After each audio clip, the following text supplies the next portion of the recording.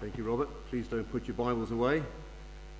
Leave them open because we're going to be working our way through that passage. As we've been going through 2 Corinthians on our evening services, I'm pretty sure you've already seen the pattern emerging that Paul is continually having to defend and justify his ministry to his readers, to the people to whom he is writing. And the Corinthian church was in danger of being taken over by false teachers who were only in it for themselves, for their own status, for their own glory, and who were diverting the believers away from the truth of the gospel. Now, in this passage, Paul continues his teaching on the truth of the gospel, the saving work of Jesus, and our restored relationship with God.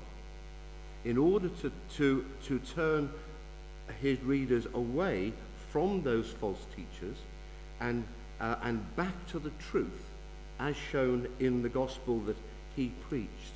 So those are my 3 headings for this evening: the truth of the gospel, the saving work of Jesus, and our restored relationship with God. Steve has already prayed for us, so let's kick straight on. So the first point is the truth of the gospel, and that's in verses 11 and 12. Now, when Sean and I first moved into Moreton, it's 3 years ago this week, actually. Time flies. Like most people do, we began to ask around folk that we met, do you know a good plumber, a good electrician, a good decorator? And knowing that if someone can recommend someone that can do these, that has these skills, and their work is good, then one feels secure in employing them. Now, in the Corinthian church, the matter of false teachers had become so serious that the church was beginning to ask for letters of recommendation. But these false teachers sometimes would write their own letters, create their own CVs. So just briefly, if you would turn back with me to chapter 3. We're actually just going to read a couple of verses. Chapter 2, verse 17, and chapter 3, verse 1. Just follow this with me, if you will.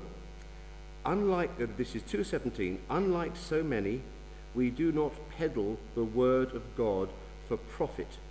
On the contrary, in Christ, we speak before God with sincerity, like men sent from God. Are we beginning to commend ourselves again? Or do we need, like some people, letters of recommendation to you or from you? So here we see the very stark differences between Paul and these impostors of the gospel. They preached for profit, while Paul supported himself with his day job of tent making. They all needed impressive CVs. Paul's CV was that he had been appointed by Jesus to preach the gospel to the Gentile world. You can't get a better CV than that. They claimed to have had deep religious experiences. Paul preached and ministered the truth of the gospel in the power of the Spirit. In line with Greek culture, they were all excellent speakers, able to stir their hearers with the eloquence of their speaking, while Paul preached the gospel, letting God's word speak for itself, so that the Holy Spirit would do the work of convicting people of sin, bringing them to repentance, enabling them to trust in Jesus as Lord, and growing in faith. So, back to our passage, chapter 5, 11 and 12, what Paul is saying that the fear of the Lord, that is understanding who God is and what he does, enables people to come to faith. We understand who he is, what he does, so we can trust in him. And this faith is experienced within ourselves. We don't need external or worldly factors to convince us. And the Corinthians have seen Paul's sincerity for themselves. And it is in this and his faithful preaching of the gospel that shows him to be genuine and sincere, and the gospel to be true. Now, Paul has no hidden agenda. He was not self-seeking. He was not out for himself. And he just wanted to preach the gospel and bring people into a saving knowledge of Jesus as Lord and God as Father of their lives. The Corinthians could then make a value judgment as to Paul's ministry. Just turn back with me again to the beginning of chapter 4. Just 2 verses here, 1 and 2. 4, 1 and 2. Therefore, since through God's mercy we have this ministry, we do not lose heart. Rather, we renounced secret and shameful ways. We do not use deception, nor do we distort the word of God. On the contrary, by setting forth the truth plainly, we commend ourselves to every man's conscience in the sight of God. Paul simply preached the gospel. And there is a danger today in which many churches have fallen into, and that is to make the message fit the culture. And the inevitable result is that the message gets watered down and lost, or can get lost, in the quest to make it more appealing to people. Now, one of the many things that impressed us about St. David's when we first came here was that although Steve and Nick skillfully used modern media methods to communicate the gospel and what the church was doing, the truth of Scripture was always central and always biblically preached. And this is how lives are changed, by the faithful preaching of the word and letting the truth of the gospel speak for itself. So that's the first point. Second heading, the saving work of Jesus, verses 14 to 17. Verse 14, for Christ's love compels us because we are convinced that one died for all. Now, the use of the word compels is an interesting one. It's used in the sense of being driven on. It's used by Luke in his gospel when he talks about the crowds pressing in on Jesus. They were driven to want to hear him speak. And also by Luke again in Acts when describing Paul devoting himself exclusively to preaching. He felt driven to preach the gospel. And you can find that in Acts 18:5. So it's therefore no surprise to us that Paul also uses the word to describe the deep conviction that urged him on in his ministry, because he was driven, he was compelled by the love of Christ. Now there's our first challenge. Could that be said to be true of you and me? Do we feel compelled by the love of Christ, driven on? Is it the motivating force in our lives? And what are we convinced of? What is the one fact that enables us to do this? The fact is, verse 15, that Christ died for all. And why did Christ die? So that your life and mine could be changed from one of living for ourselves and out of a relationship with God, to a life where we acknowledge Jesus as Lord, have our sins forgiven, and come back into a restored relationship with God that was broken. And this is totally countercultural because right from an early age we've been conditioned to understand that we all have potential, and that if we work hard and study hard in life, then we can fulfill that potential through our own efforts. But what Paul is teaching is that our potential is God-given. It's part of the very fabric of who we are. Each one of us is different, with differing intellects, differing abilities, strengths, weaknesses, personalities, likes, dislikes. The list is endless. But all have been created by God. So, by turning to live for Christ, in trusting him as Saviour, that extraordinary potential in each one of us is released by the Holy Spirit. And we are enabled to serve God rather than ourselves. Verse 15, please look at that with me. And he, that's Jesus, died for all, that those who live should no longer live for themselves, but for him who died for them and was raised again. So the link between Christ's love in verse 14 and Christ's death in verse 15 is an important one, and one which Paul mentions several times in his letters. But how did Paul know? How did Paul know that he was loved by God? Now, Paul was a Pharisee. He was a legal beagle in the eyes of the Jewish people. He was a top-notch lawyer.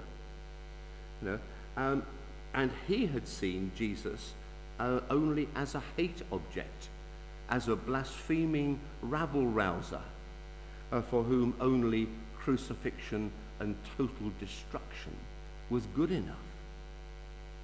And then after Jesus had died, Paul hadn't accepted the resurrection at that point, but he was well aware that Jesus had died, and he then set about to try to wipe out the early church. So how had his life been turned around, and how had he become so utterly convinced that God loved him? Well, in just the same way that every single believer who has turned to Christ has, in a personal encounter with the Lord Jesus. Now, okay, Paul's encounter was probably more dramatic than most, but Paul met God, and God changed his life. And that is true of everyone who was given their life to Jesus. At some point in our journey of faith, we have all had an encounter with God of one sort or another, where God has faced us with the challenge of his claim on our lives. So Paul could later write in two of his letters, Galatians and Romans. In Galatians 2:20, I have been crucified with Christ, and the life I now live, I live by faith in the Son of God who loved me and gave himself for me. Christ's love, Christ's death. Romans 5:8, but God demonstrates his own love for us in this, that while we were yet sinners, Christ died for us. Christ's love, Christ's death. And this demonstrates very clearly that Christ's love and Christ's death are inextricably linked and available for us to accept for ourselves. And Paul then goes on in verse 16, rather autobiographically, that he, brackets, we, once viewed Jesus from a worldly point of view. Verse 16, so from now on we regard no one from a worldly point of view, though we once regarded Christ in this way, we do so no longer. So, not really understanding who he was, or why he came, or sometimes even being antagonistic towards Jesus. But when we come to faith, our view of him is completely turned around, and we see Jesus for who he is, the Son of God and the Saviour of the world. We now come to verse 17. Now, you know I'm a great fan of Paul's therefores, and this is one of the best. Verse 17, therefore, if anyone is in Christ, he, she, is a new creation. The old is gone, the new has come. Exclamation mark. Jesus has enabled us through his death and resurrection to take on a whole new life. The old life lived for ourselves and separated from God by our sin is gone. And through God's grace we are a new creation, empowered by the Holy Spirit. Now I wonder if there's anyone in church here tonight who is just longing to experience that new creation, that new life for themselves. Tonight could be that moment when your life is changed. To become a new creation, to know your old life is gone and that you are once again in fellowship with the God who created you, who loves you, and who gave his Son to die for you and to deal with your past life. Is that true of you? If it is, please speak to a trusted Christian friend who can take you on. So that's the saving work of Christ. The third point is the restored relationship with God, verses 18 and following. Excuse me a moment.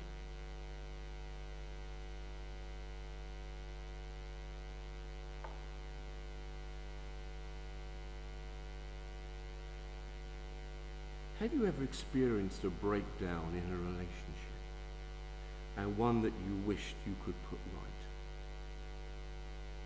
I'm sure it's happened to all of us at some point.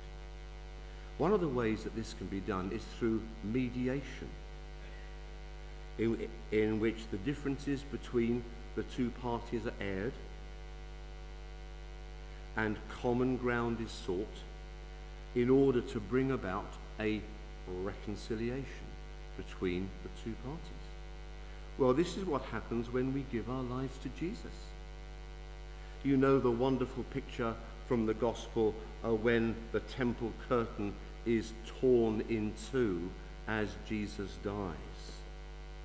And that signifies that a new personal and direct relationship with God can now take place between the one who is now trusting Jesus for their life and the Creator God who made this possible, us and Jesus. There is a reconciliation between the two. Verses 17 and 18, therefore, if anyone is in Christ, she is a new creation. The old is gone, the new has come.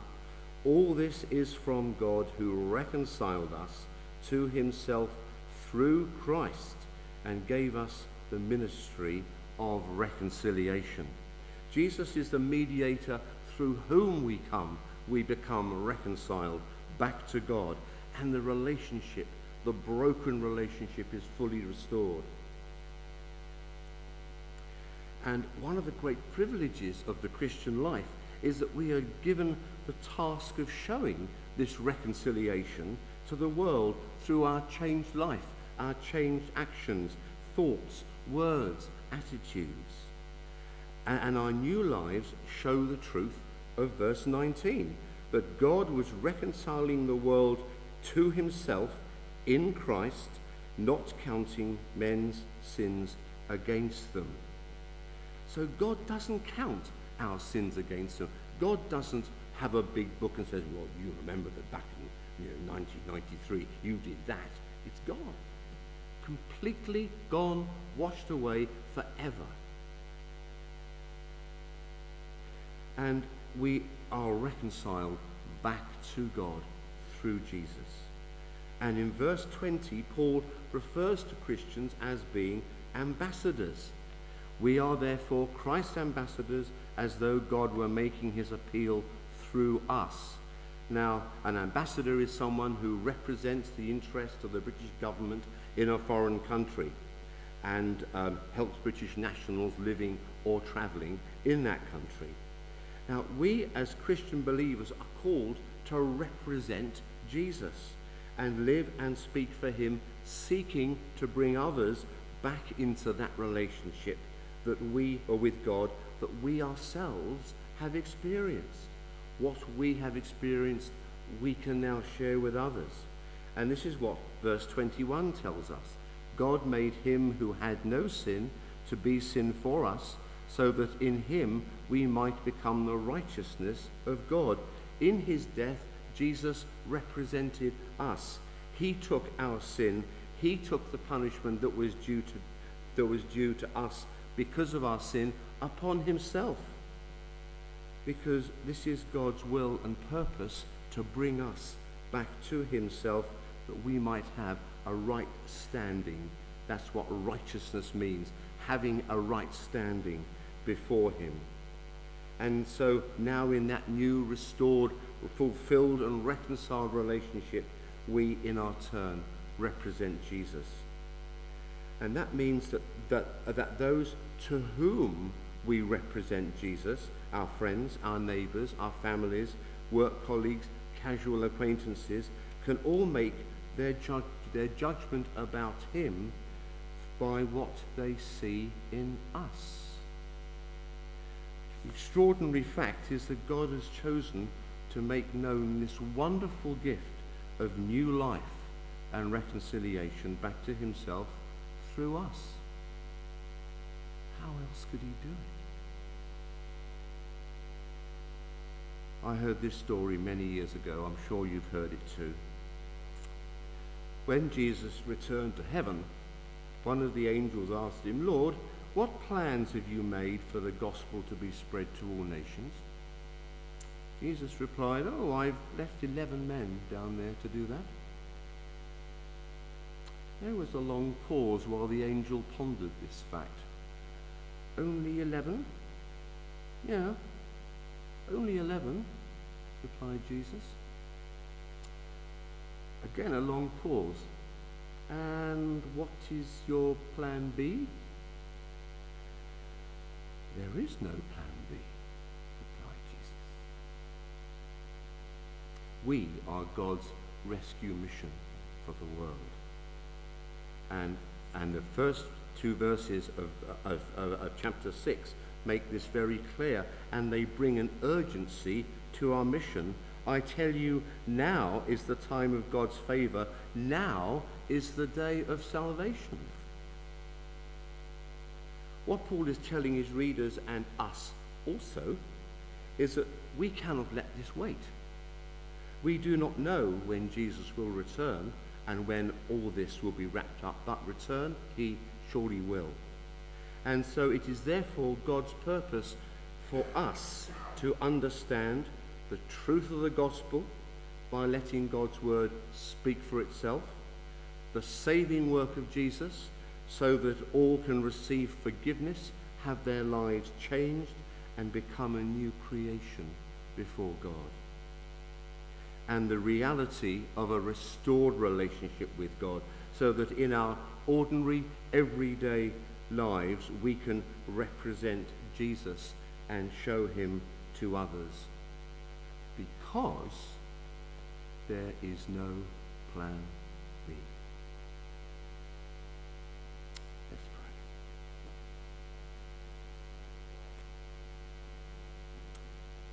Heavenly Father, we thank you so much for your word. Thank you, Lord. It teaches us so many wonderful things. Lord, just help us to be more faithful in our love for you, in our understanding of the gospel, of reading it, of the fact that you have changed our lives so completely, and that our lives can be changed, and that we are now one with you. Thank you, Father. Help this to be really important in our lives, and enable us to speak for you, because we ask this in Jesus' name. Amen.